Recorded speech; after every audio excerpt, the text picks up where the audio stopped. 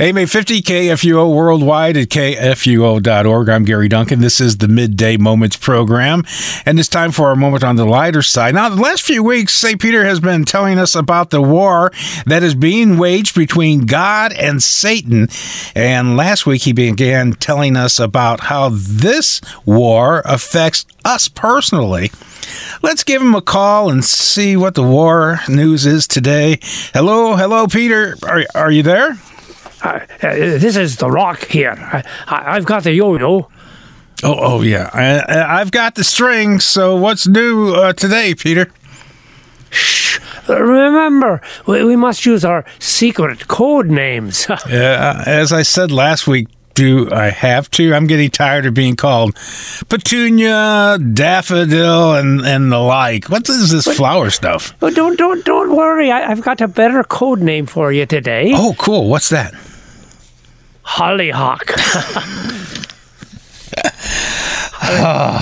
Hollyhock, huh? I guess that's somewhat better than Petunia, but why always, as I just said, why always these flower names? What's that about, you know? Can't I have some kind of tiger or maybe ninja or some kind of warrior name? Look, Gary, or Hollyhock, these names aren't given out on a willy-nilly basis. There's a certain formula and design to all this, and it just so happens your category requires a flower name. So they're not given out on a willy-nilly basis, but they're willy-nilly names. So I just want you to know that. So why is my name Flowers? And why does it fall in the flower category? Look, if we have time, I'll try to explain it at the end. But right now, I've got more important things to share with you and your listeners. Okay. That's right. I remember. You were going to answer one of those most difficult questions of all times. Why is there suffering in the world? Well, in a way, I'll try to answer that question. But let's return to the imagery we've been using for the past few weeks, the imagery of war. Now, as we said, there's a war going on, and therefore there would be suffering. That's no surprise. However, the puzzling thing is this. If our commander and forces are so much greater than the enemy's, if it is true that really the war has already been won, why does our commander still allow his soldiers to suffer? If he is so powerful, why doesn't he simply bring an end to all of this? Yes, that's the question. But the answer is complicated, as we kind of talked about last week. For one thing, Hollyhock, the battle lines are not as clearly drawn as you might think. So what do you mean by that? Well, I mean the commander hopes to win many who are presently in the enemy's camp. I mean, already he has set in motion events that will bring many of the enemy's soldiers over to our side. It is a peculiarity of our commander that he desires not the death of the wicked, but that they would turn and live.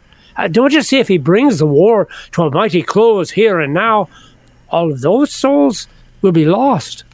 I think I understand that part. I know there are many more to be saved, and that's why he hasn't brought the world to an end. But what I don't understand is why he doesn't do a better job of protecting his own soldiers as the battle rages on. But he does protect his own. No commander sends out his men without giving them adequate support. He defends them from the air with planes and provides mighty artillery to protect them on the ground. Planes? Artillery? Oh, no, not literal guns and airplanes. But consider, from the heavens, God sends out his angels, who he gives charge over us, lest we dash our feet against the rocks. But even better, here on earth, he gives us the best protection any soldier could have. He gives us his word. As he says, man shall not live by bread alone, but by every word that comes from the mouth of God.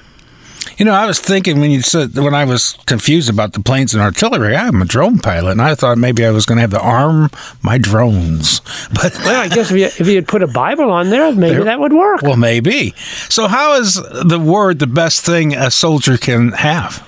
Well, look at how versatile his word is. It is the perfect guide through the darkness of the battlefield. Thy word is a lamp unto my feet, David says in Psalm 119.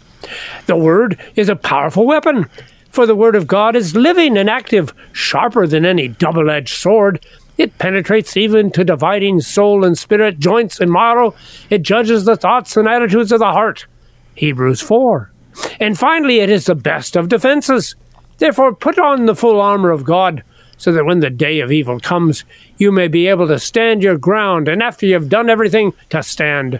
Stand firm then, with the belt of truth buckled around your waist, with the breastplate of righteousness in place, with your feet fitted with the readiness that comes from the gospel of peace. In addition to all this, take up the shield of faith, with which you can extinguish all the flaming arrows of the evil one. Take the helmet of salvation and the sword of the Spirit, which is the Word of God.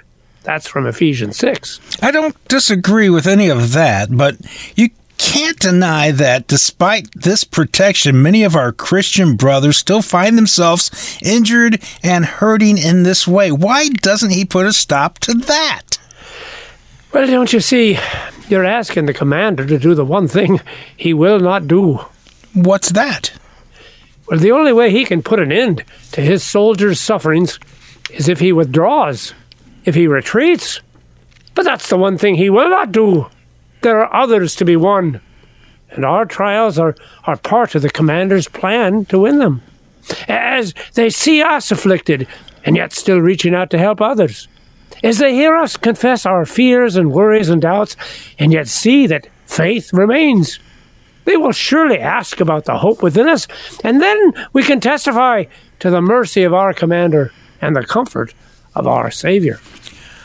I think I'm beginning to understand what you're saying here.